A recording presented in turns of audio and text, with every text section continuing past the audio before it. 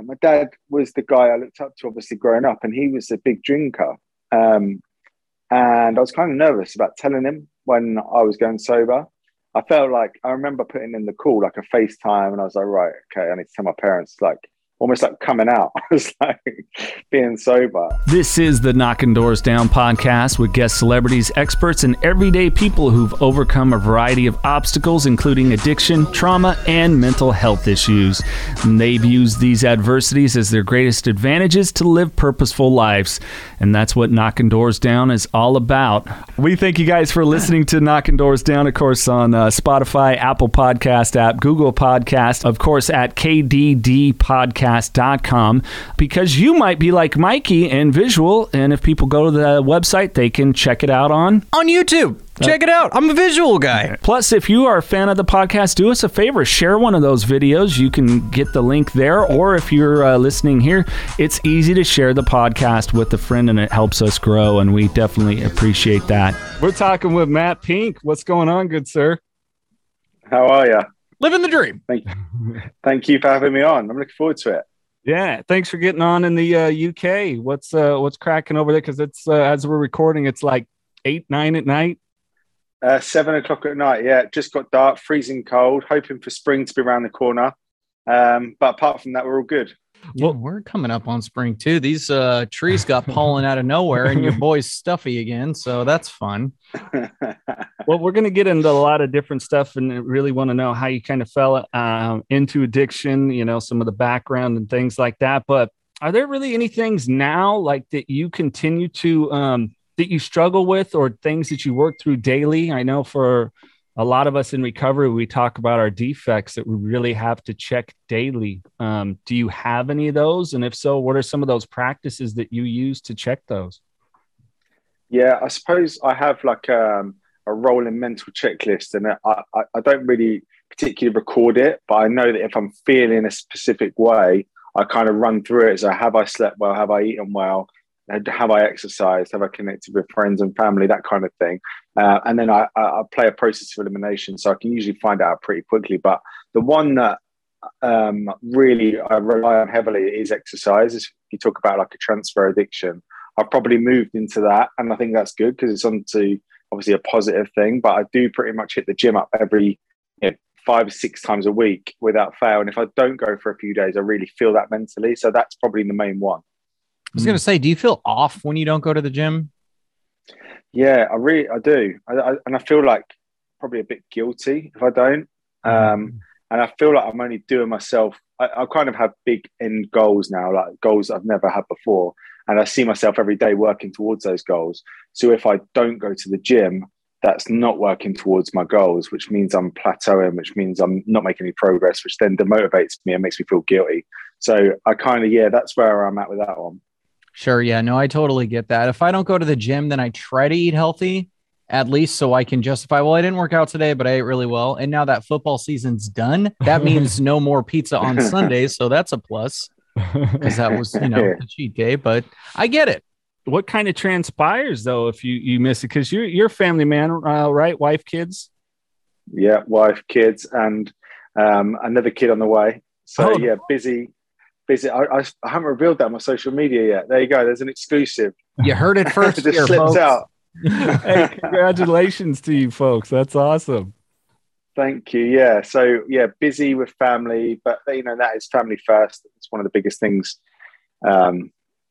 in my life, really. I think that neglect that I prioritized drinking for a long time, and now I prioritize my family. I really prioritize my family like every single day. So, but yeah, if I don't, you have so much time in your life. You have so much time in these days that we have, but we go through this, we live this myth thinking that we haven't got enough time. And it's only when you give up drinking that you realize that you do have enough time to be a family man. You do have enough time to go to the gym 5-6 times a week, and you have enough time to, help change people's lives and then live a, good lifestyle. So I think, I think I can fit it all in pretty easily. It's all that bullshit of our addiction and what we tell ourselves, right? Because we prioritize, like you said, getting out to the pub or whatever it is, Yeah, definitely. That was my priority. Like for probably 20 years, gradually building up. And, I'd wake up at a weekend thinking, right, if I wake up feeling like shit, I'm thinking the first thing is, am I going to have a beer at lunchtime? When am I going to start to feel normal again? I don't feel like I shouldn't have done that. Let's have a week off. My natural instinct was like, where's the next drink? And I did that for 20 years. And then suddenly time went like that. But now that I don't do that, I realize I have so much more time in my life. And I was telling myself just a load of shit for the last 20 years. Well, how do you, or how, not only how, but what do you do to, because we got to, people, when I say, oh, we got to take care of ourselves first, they think, oh, you're continuing just to be selfish. But how did you really reconcile, hey, I've got to get match shit in order. Otherwise, I'm not going to be able to prioritize my family. I think when I first went sober, I really went all guns blazing. I lost loads of weight. I was running loads. I was feeling good, and I was sleeping well, and I was eating well, and I was probably on the top form I've ever been on. I kind of went from one extreme to the other, and then I was able to deliver everything I wanted to be and be the person I wanted to be. But after a few months of doing that, I think I started to kind of plateau a bit and get a bit comfortable in my sobriety. And I think that's now where I know that, that's not where I want to be. And it might be that instead of drifting off back into sort of drink, it was maybe chocolate or pizza or, just being a bit lazy, I guess, and not stimulating myself and not keeping the ball rolling. So now I know the importance of that. And now I know I've got that as a reference point. So I make sure that I'm the best version of myself. You can't drink, you can't drink from an empty cup. Is that the phrase? You can't feed from an empty cup. I don't know, something like that. But people talk. I say it in my book. I say in my book. I say people talk about whether your glass is half full and glass is half empty, and I'm like, just fill the fucking glass up, and then worry about everything else after that. Because once your glass is overflowing, that's the bit where you can start giving back to other people.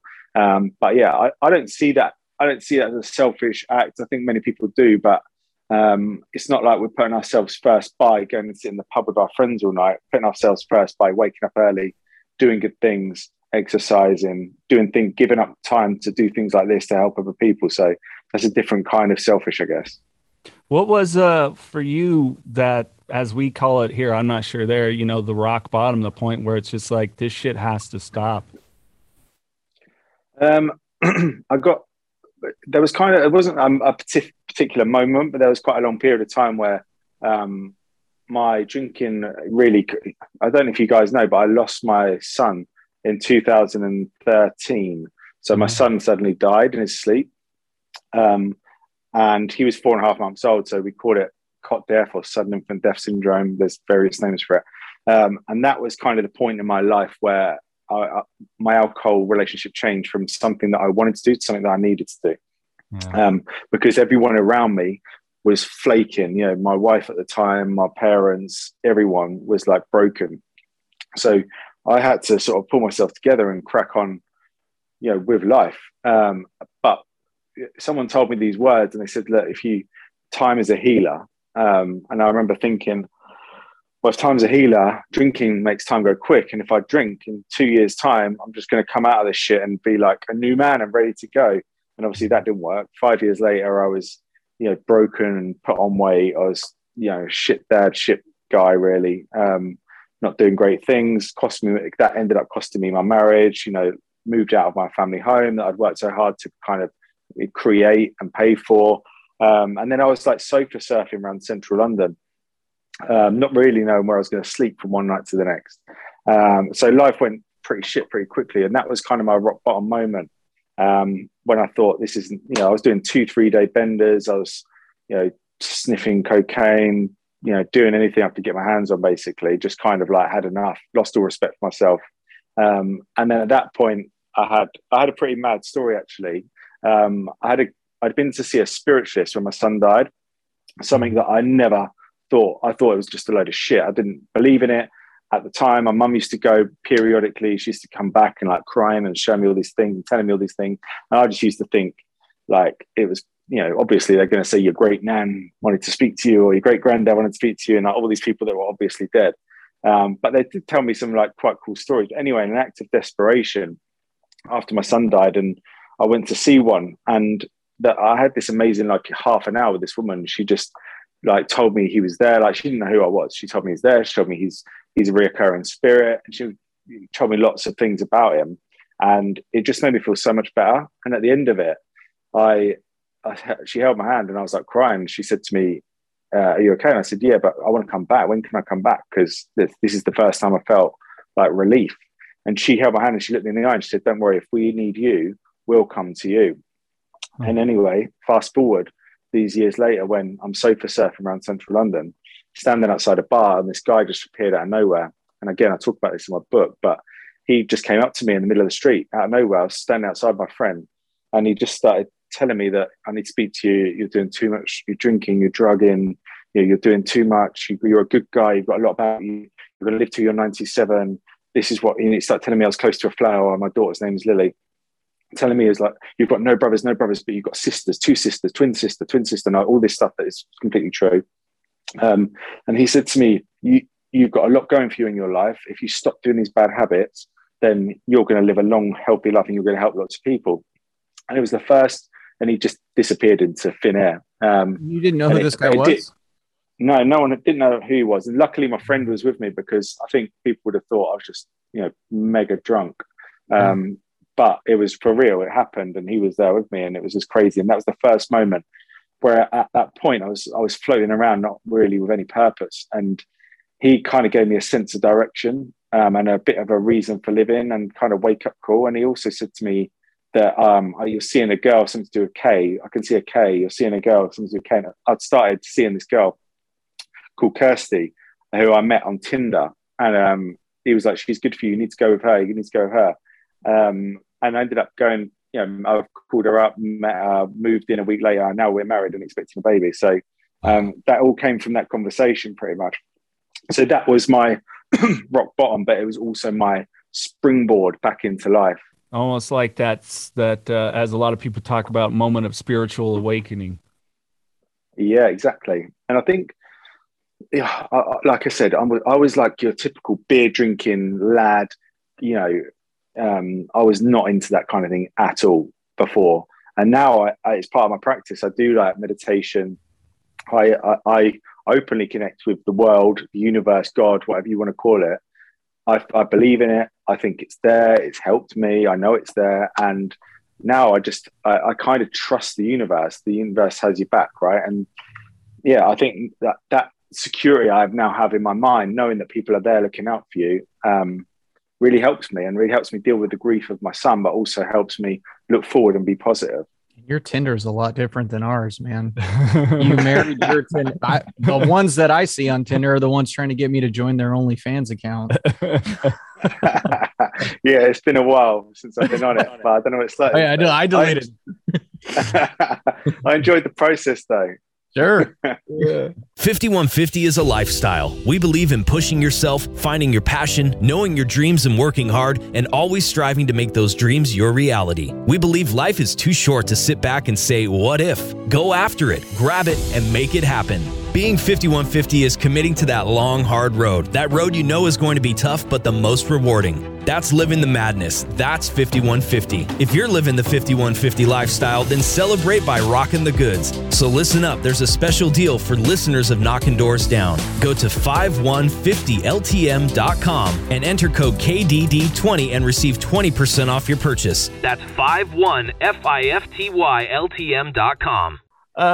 Where for you do you think the substance abuse and everything, obviously your son's death and our love to you on that. I can't imagine going through that. Was it something that it was just kind of what everyone did, go out to the pub, the football match is on, so it was just kind of that way you felt was the only way to have connectivity? Or were there things with you as a kid that kind of you think trauma moments or something that led you down that path prior to your son? Obviously that's Yeah, no, do you know what? I had a great childhood. I got nothing to complain about, no traumas. I was really fortunate, but what I am is I'm an all or nothing kind of guy. So when we went out with me and my mates, we'd go out and we'd drink. And like what happened was they would kind of, when we got to our late 20s, they'd start spending more time with their families and sort of drifting off the drink. And I'll be like, where's everyone going? Finding new people to hang around with, because I was only going one way. And then when my son died, it just accelerated even further, because I just relied on, that was my escape. That was my out. So yeah, I think it was more of a case of, it was on the incline anyway, my drinking, and then that just exacerbated it, and I was off then. And then I, became, it wasn't enough. So I was smoking and I was sniffing gear and, anything else I could kind of get my hands on when it was the real rock bottom. But do you know what? I feel like that's played in a weird way. I'm kind of glad that I did all that shit, because I think now I feel like I've completed it. I don't want to go back to that. I know what it's like. I've done everything you could do a million times, and it never ends up really. And as fun as you think it is at the time, it's not fun in the long run. And now you come away from it and you look back at it, it's actually horrifying in some ways, some of it. So yeah, I think doing that in such a short space of time and having a real go at it made me the person I am now, but it also secures me hopefully going forward, because I don't have any inclination to go back there. And I know exactly what you're talking about. I recently did a speaking engagement to some high school students, and I was just like, yeah, because jail cells and handcuffs are really fucking fun. Yeah. So it's like enough shit's happened that I have no desire to go back. I play the story out pretty quick. Yeah, I have one drink, then I'm driving again and disappearing for a day or two, and and then I come to, and it's like, hands behind the back, and these aren't the bracelets I want to wear, so it's pretty shitty. Why write a book? Because I've had this powerful, intense, horrendous story, really. And I think when I went sober, I just had this real urge to share my story. I can't explain it. Maybe it's back to the spiritual piece, but I just wanted to write it down. At the time when I started, I just wanted to write it down, just to get it out of my head. And I was sober, and I was kind of just in this moment where I wanted to put something on paper. I wanted to get stuff out of my head. I wanted to, get it out of my body, really. And as I was writing, I was like, this is actually quite good. This would make a good story. And then it tied in with my recovery journey. People were saying to me, what are you doing? You look better, you feel better, you look a different guy. What are you actually doing? They wanted to know the detail. Mm-hmm. So I tied the two together, and the first part of the book is a memoir talking about very briefly about my childhood, but then obviously what happened with my boy, and then kind of a bit about the rock bottom moment, the spiritual, the visit I had from that spiritualist, etc. All of those kind of things to build the picture. And then I wrote it in a step-by-step guide, in a chronological order of what I did. It's called Better Me, Better You. And the Better Me bit for each section is basically what I did and what I experienced. And then the Better You bit is literally just an instruction of what you could do. So it's written in a really simplistic way by me, someone who didn't do very good at school. And I think that kind of is one of the reasons it's done really well, because it's so easy to read. It's easy to pick up and put down. You can reference back to it with clear action points. And it's true. And it's lived by me. And that I'm really proud of it. It's done really well since it came out last year. Were there any surprises for you in putting the book out, of the feedback you've gotten? Did you do any public signings, speaking along with the book, that the things that you didn't expect people to say?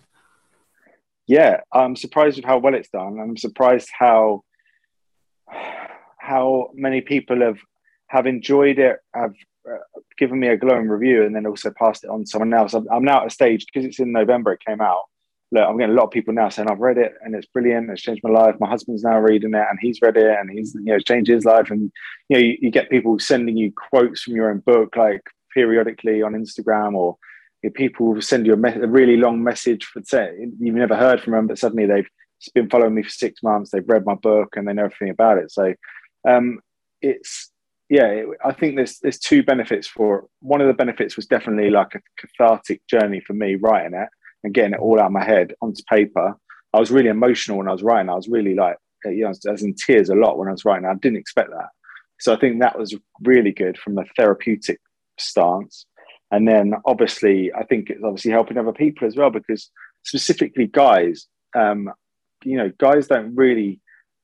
just want blatant instructions, really. Sometimes they just want to be black and white. This is what I did. And I think that's where it seems to have worked. A lot of women are reading it and giving their husbands, because it's like, look, read this and just do it. It's quite simple. There's not much more to it. And obviously everyone's different, but it does give you a really clear parameters of what could make your life better, which is the ultimate goal. Yeah, I think I'm going to have to get it now, because you're talking about me. It's like, that's what I want to do. Do you know how to get there? I do. Write it down. No, I don't. I'm not the best always with the having to explore shit. Right? I'm very black and white. Yeah. I'm very black and white. Well, and I don't know about you, Matt, maybe what, your generation you grew up with, or your home life or whatever too. Also with men, oftentimes we're told, don't show your emotions, don't be emotional. That makes you a little bitch or whatever it is. And so we kind of don't open up about anything we're going through, which is so detrimental. And hopefully people that have read your book, Men, and or listen to this podcast, or both, is great. For men especially, to open up, Absolutely. And I think it's becoming more and more acceptable. And I think that one of the interesting things I discovered early on was, when you look at the stats in AA, I don't know what it's like in the States, but in the UK, like 75% of people that go to AA are men. And if I look at my followers, 75% of my followers are female. And what that tells you is that the women are much more sober curious. They're much more open to to changing their lives. They want to hear all about it, but then they ultimately will probably fix themselves before they need to go to AA. Whereas guys just don't talk about it, don't want to know about it, put themselves in a downward spiral, and then bang, they get caught drink driving or whatever it is, and they're in AA and they need to recover. So I think it says it all on paper, but I do think I've seen, even in the 1 year that I've had my Instagram account, I've seen so many more men reach out to me. And I think it's becoming much more acceptable. And I think the more people like me and you guys that talk about it, the more acceptable it is. So we're shifting the needle the right way, but just still got work to do. Yeah, we do. Well, and I'm sure that as far as the women followers, you being a good looking dude doesn't hurt me either. Yeah, I don't know, mate. I'm pushing 40 next year. So yeah, I'm trying to look after myself. It's all right. I hit 44 this year, man. You're good. Don't worry. You continue to get better. I'm 33, but I look 40. So that's why our followers are a little different there, Matt. So you're doing something interesting. I saw in your bio on your Instagram. You're doing a no booze cruise. What really inspired this? Yeah, follow me at Better Life Guy. Is my Insta name, but yeah, it's going to be crazy. But I did one last year. It was like an idea I had, and I thought it was actually because of lockdown. I thought, right, how can I want to do an event, but everywhere in London requires you to spend a minimum amount, which is a lot. And when you're getting sober people in a bar, they're not going to spend a lot, obviously. So it was going to end up costing me a lot of money to do an event. So I was thinking, how can I do it in a way that it's not going to cost me loads of money and I can get people isolated? And I thought, if I do it on a way I could sell a ticket, then that'll work. So I thought I'd do it on a boat ride up and down the River Thames, all past like the Houses of Parliament in London. So this is a boat trip. Everyone's isolated. So we're all together. Everyone's sober.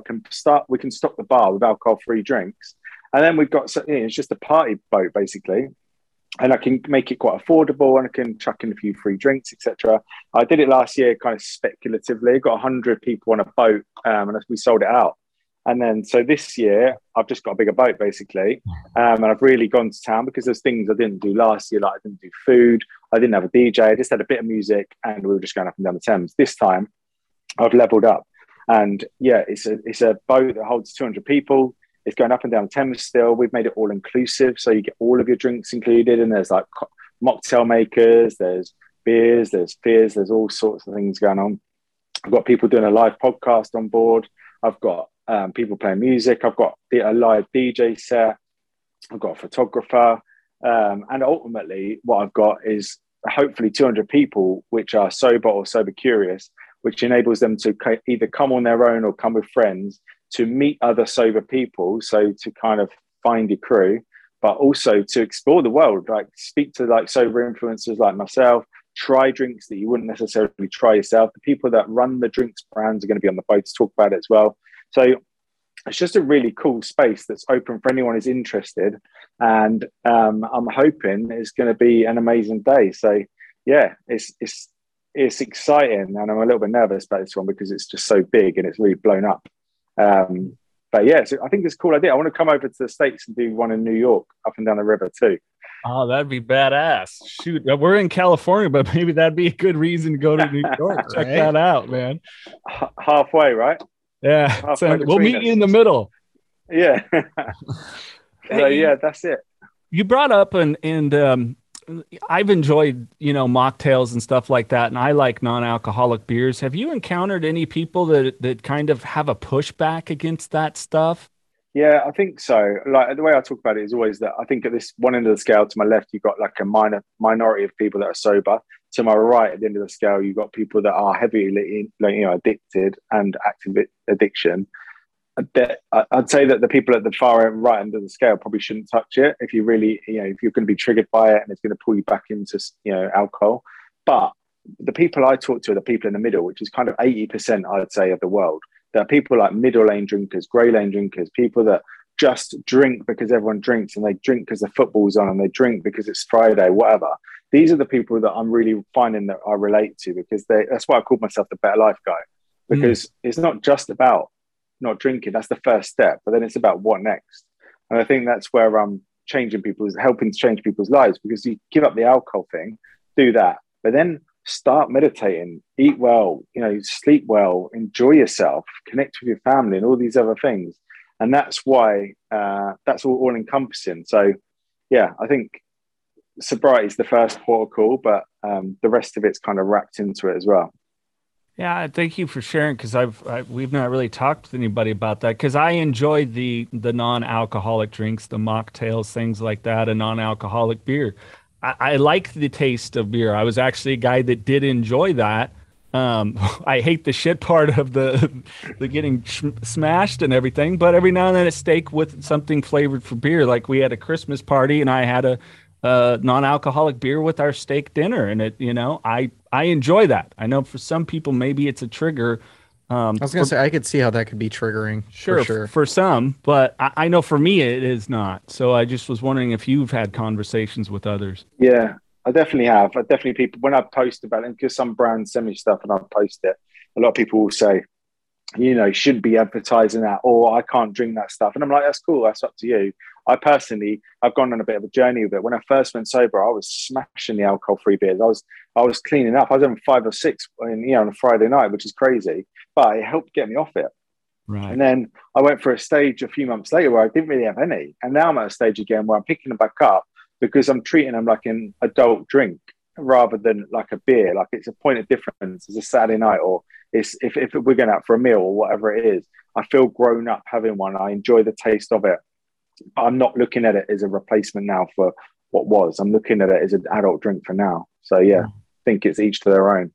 Yeah, I agree. And I think going into that conscious state of what it is for you, as opposed to what people want to tell others it is, that's a decision we all have to make individually in our recovery, or just be, like you said, being sober curious. I encourage people, like, I get home and I kind of did the same thing, but with bubbly water, with fizzy water. I mean, I go through 18 of those a week probably, because it's kind of like, oh, it's got a little bit of that flavor or something. And I don't know, it's still up there in that way. But what was it like when you met your wife now and sharing your past with her, if you don't mind talking about that? Because sometimes that could be a heavy thing to work through when you're trying to build intimacy. Yeah, that was fucking brutal. That was heavy. But this is crazy thing. That was my therapy. I didn't really think at the time, but because go back to the point where my son died and I looked around me and everyone was broken. She was the first person, my wife now, that I spoke to about it, and I was drinking at the time, and she was listening, and she was, I cared about her. And I think that made it better, because where I'd spoke to like a counselor before, I didn't give a shit about them. I was like, this guy's just a suit in a room. I don't really want to tell him all my story. Whereas when I was talking to her, I was really opening up, and I was getting really emotional. And we went for a stage of about 6 months where, we were drinking a lot together, and like literally we would be sitting up all night, and I'd just be pouring my heart out to her, and she'd just be listening. Like I'd cry, she'd cry, we'd cry. And that that was what the recovery journey was. Because after 6 months, I started to think, when we get the bottle of wine out to have another conversation, it was like, actually, do you know what? Let's just go to bed. And actually in the morning, should we go for a walk? All right. And that was like gradual points. You start thinking, fuck this, that's helped. Like I feel lighter for talking to her. I feel better for talking to her. And now I don't want to drink. And then it was like, that's when I started having a periodic, like I'd go 2-3 days without drinking. And I'd be like, this is cool. This feels amazing. And I've sort of like get all this weight off of me. And so but then I'd go back in and do a 3-day drinking session.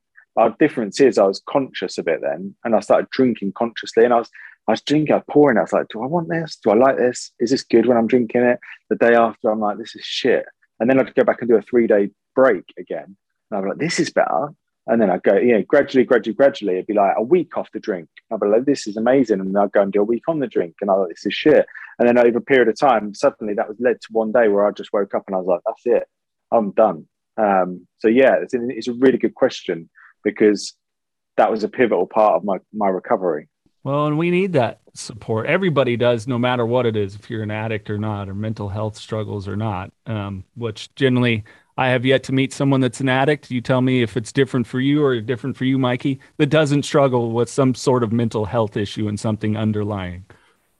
Yeah, for sure. And then that's where now I think without having the alcohol to really open up, I think I have to consciously make an effort. Sometimes I'll say to my wife, can I talk to you tomorrow night? Or if I know like the kids aren't around, can I just talk to you? And it might be me just talking out loud, and it'll just spiral from one thing to another. And it might just be loads of shit, but I try and make the effort to really talk, because I think it's easy to go back into that trap of being a man and being a guy. So, but so far so good. And yeah, I'm almost enjoying it, I'd say. That's awesome. And good for your mental health too, just getting whatever you have on your mind off your chest. Yeah, for sure. And trying to encourage it, to her to do it, and trying to encourage the kids to do it. I quite often ask the kids like open-ended questions, even though my little boys are only like 5 and 6, but how are you? You're good? How's everything at school? How are you feeling? All these kind of things that I probably wouldn't have asked them before. I'd been asking for just in a reaction. How you all right? Good. Yeah, good. Like now I'm like sitting down with them, like, making eye contact, and trying to like get it out of them. And you can see in your kids' eyes whether there's something up. And so far, so good on that one as well. Yeah, actual fellowship, actual connection going on. Yeah, exactly. Pure connection. And we all need that in our homes. It's funny, and thank you for sharing that. But I was talking with my kids about that the other day, that you're going to face the world when you're going out there, and you're going to have to carry your sword and shield, so to speak. But know that always the home you come to, that it's a safe place, mentally, emotionally, spiritually, and physically. Mm-hmm. Exactly. The greatest gift. And having that experience and being able to share that with your kids, I think is magic. And I think actually being a sober parent, like, is pretty magic as well, because I gave up when they were like 2 and 3 or whatever it was. So they're only going to know me as a sober parent. And now what they see, they every day they're like, oh, Daddy, going for a run today? Or Daddy, my dad eats healthy, or my dad, doesn't drink alcohol. And they're so conditioned at that age. And I think it's pretty amazing that they're going to have a full life without seeing alcohol even in the house, because my wife doesn't drink either. That's what I was going to ask, if your wife drinks or not. So she doesn't as well. She gave up on that day. I woke up and I was like, that's it. She said she'd do it with me, which is pretty amazing. Yeah. Awesome. She's a glass of wine a night. She's steady. Like she would never run off and go on a 3-day bender. So she's not like us. So it wasn't as difficult for her, but I do mega appreciate it, because it's just made life so much easier. Sure. Well, and that shows the depth of love that, this substance was so unimportant, that to be there for you and support you, it's like that can just go away. It's not a necessity of life, but loving you and building something with your relationship is. Yeah, exactly. Yeah, I never thought of it like that. That's a good way of putting it. Well, tell her I dropped that bomb on you. I will. Oh, Well, man, we're very excited for you, and that's awesome that you've really turned your life around. How is it like with your family members now? Because you said that kind of everyone went to shit, your parents included. What has that Yeah, transformation been like with the love outside of the home? yeah. Do you know what? It's been crazy because my dad was the guy I looked up to, obviously growing up, and he was a big drinker. Um, and I was kind of nervous about telling him when I was going sober.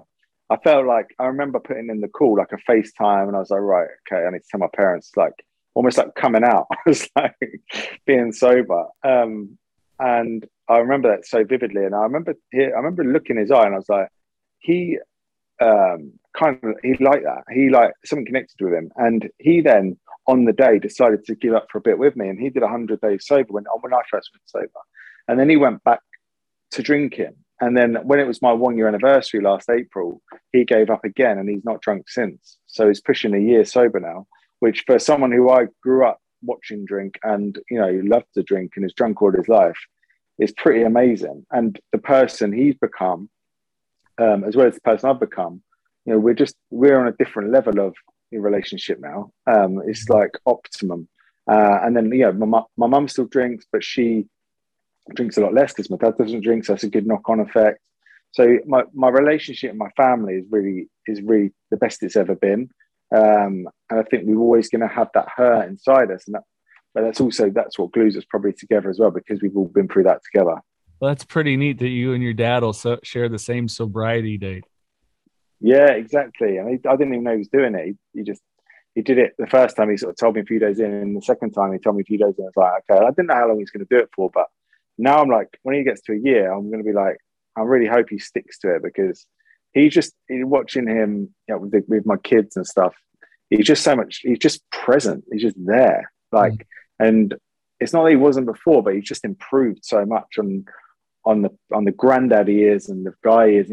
Everybody does, don't they? Like everybody goes sober, just becomes a better person. I can't really explain it, but yeah, I'm proud of him for that.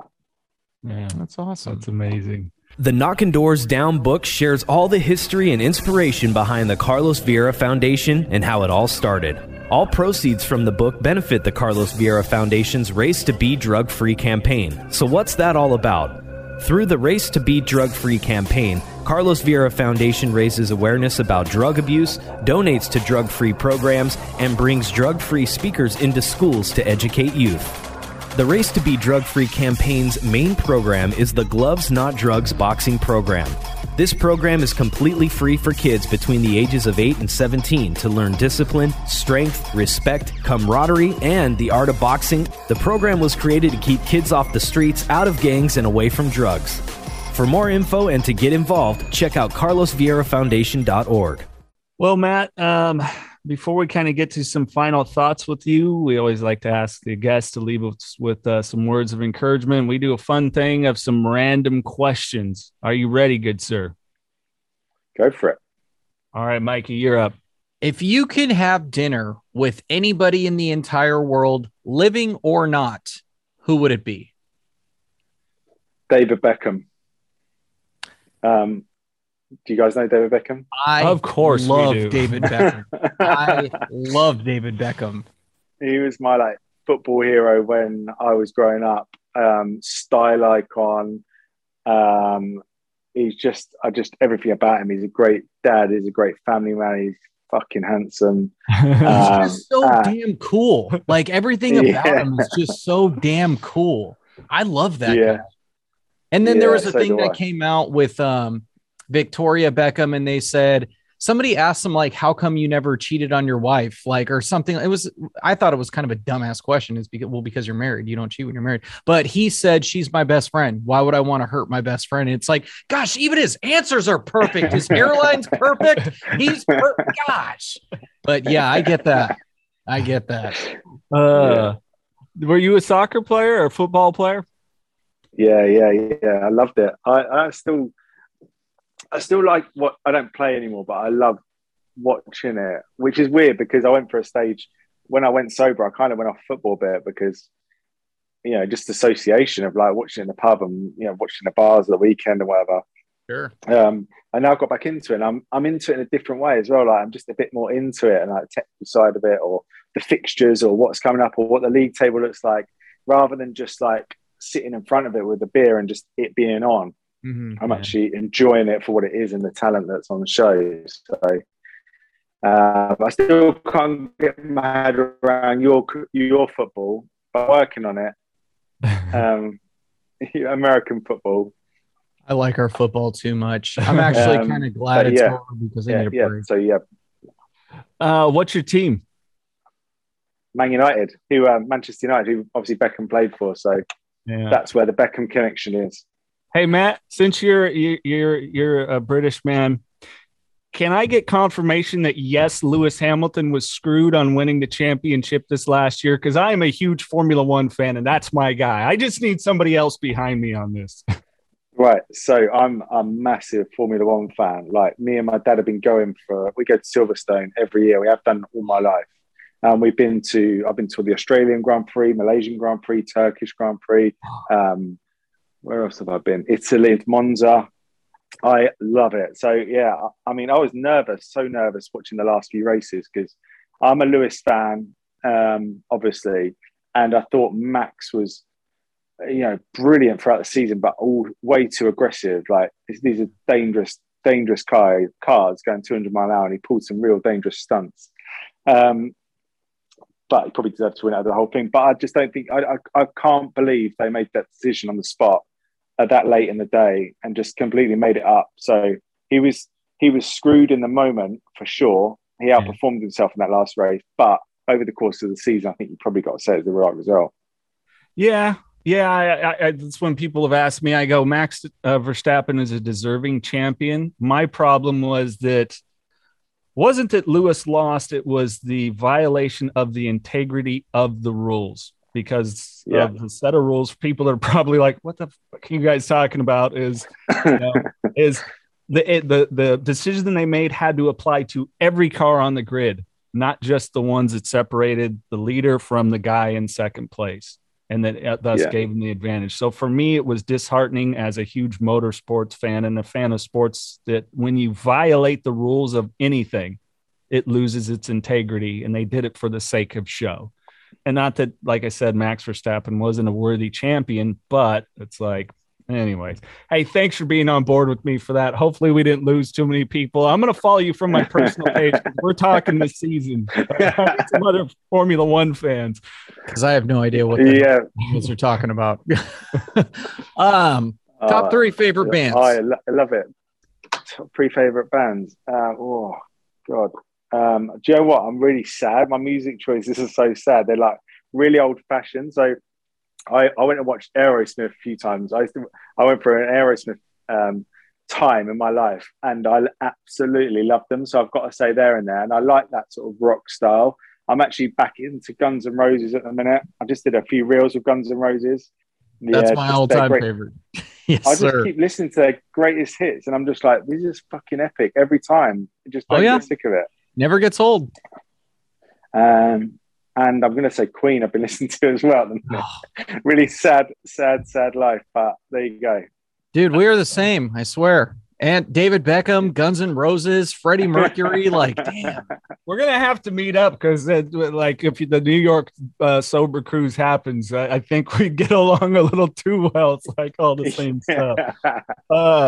Hang on real quick. What's your favorite Queen song? Bohemian Rhapsody, probably. Oh, okay. I mean, I love that one too, but mine's Don't Stop Me Now. I was seeing if we were how much on the same page we were. Niching it down. Yeah. So you've got a book. Let's say somebody licensed it to make a movie. Who would you want to play you in the movie of your story? Bradley Cooper. Yeah. He's handsome as well. I loved him in Star is Born. He plays a good drunk, but he's really sober in real life. So yeah, I think that's a good answer. I think it's an excellent one. My thing that bummed me out in that movie is I knew something. I've never seen the first one. I never saw the first A Star is Born with I never saw the first one. There's two before it. Well, nobody else knows that except you. I never saw the one. Yeah, nobody knows that. I never saw the first one to where like people knew what was going to happen because they'd seen that one. I never did, but I knew something was going to happen to him when the first scene, he's in the back of the car taking a handful of pills, drinking. I'm just like, I can already tell you he's going to die. And it's not a spoiler alert because the movie's been out for years. So, but it was just kind of like, man, I love Bradley Cooper. And I just knew something was going to happen. There's nooses, isn't there? Like in that scene as well, in the background, there's like a load of nooses on the digital screen, which I didn't notice till the second time I watched it, but there's quite a lot. I did not know that. Yeah, there is. Watch it again. You'll see loads of stuff like that. I'll have to check that out. I didn't catch that either till you brought it up. In the opening scene? Yeah, when he's in the back of the car taking pills and right at the start, there's like, he's in the dark and there's like a bright lights of like this, you know, like, I don't know, what advertising board or whatever. And it's got like about 6 nooses just hanging down on the screen. Oh, I just got the chills. I don't know why. Yeah, there you go. Movie. Oh yeah, for sure. Okay. Let me think. What would be a good one? If you could have any superpower, what would it be? To be invisible. Why is that? For obvious reasons. To go, I don't know, to go into the girls' locker room at the gym. I don't know. I don't know. Would it be okay to go stalk David Beckham? Yeah, exactly. I think that'd just be useful in every single way, wouldn't it? You could just, you know, find out what's going on in the world. You could go and, you know, manipulate the bank and kind of give yourself as money as possible. I don't know. There's loads of things you could do being invisible. I think it's limitless. So that would be the one I'd go for. What about you guys? I like that it was for mischievous reason. Teleportation. Yeah. Bam, I'm in New York. Bam, I'm back in LA. Bam, I'm in the UK. I don't need to fly. Yeah. Just teleport right then and there. You don't got to wait in lines. You don't got to go through security. You don't got to sit on a 12-hour plane ride. You're just there. Bam. If you're in a girls' locker room, you'd still be seen. That's the problem. But you'd be gone in a second. Mine when people have asked is healing. Like if someone had an ailment and I could touch them, you know. See, that just makes us look stupid now, Matt. Yeah, I was joking. Just kidding. Mine would be healing too. It's just because I was there. Such a buzzkill. I was when my maternal grandmother passed away. I was in the room when my when my fraternal grandmother, I was there hours before she did. And I know there was a lot of pain. So it's not even necessarily heal them so that they, people don't pass, but that it was just more of a peaceful experience. So that's my thing. I know it. I'm the jackass ruining everything. Yeah, you got to kill the moment, kill the vibe. And then second would be the invisibles going in the girls' locker room with you to bring back the humor. Hey, Matt, we really appreciate this, man. Before we ask you to leave us with some final thoughts and words, if people want to get a hold of you, find you on social media, get the book, how can they do so? Yeah, so my website is www.betterlifeguy.com. My Instagram is better_life_guy, and on Facebook I'm on Better Life Guy as well. So that pretty much covers that. And then the book, Better Me, Better You, is on Amazon in pretty much most major countries around the world. It's definitely in the US and Canada. So that's all good. And that's pretty much me. That's where I'm at, but mainly on Instagram. And Matt, if you could leave anyone that's struggling with maybe it's substance abuse or a mental health issue or just, unfortunate tragedies and traumatic events that similar to what you've gone through, what might you lend to them? I think what I say to people often is alcohol is never the answer, and going sober is difficult. But if you treat sobriety like a relationship breakup, because it's two ways of looking at it. You break up a relationship, it really sucks for a few weeks or months, and it's difficult. But after 3 months, you start thinking, okay, I feel a bit better. And after a year, you can't believe you ever did it in the first place. And I think once people visually see that timeline ahead of them, they understand that when it's shit, they know that it's just shit because you've got to check this day off, in the journey, because every day we get closer to feeling better and living a better life. And I feel like if people know that journey and see that timeline ahead of them, it makes the journey a lot easier, specifically when you're feeling it and it's tough. So I'd suggest anyone should take a break from alcohol, give it a try, 3 months, 6 months, really lean into the emotions you feel, really enjoy the fact you get better sleep every night, enjoy the energy you have, enjoy the fact you're going to look better and feel better, enjoy the fact you're going to be closer and better with your relationships. And, then you can make a decision what you do longer term. But I think don't go straight into sobriety. I think you're not going to drink forever, because that can be quite overwhelming for people. But if you look at it and break it down, if you're going to do 3 months, try it, see the vision ahead, know that it's going to be difficult at times, but know that it's 100% worth it. Hey, Matt, thank you very much. Thank you. This has been a blast. I'll come on again one day. Absolutely. Hell yeah. Hey, Mikey, you got anything else? No, I'm going home. On that note, keep knocking doors down, people.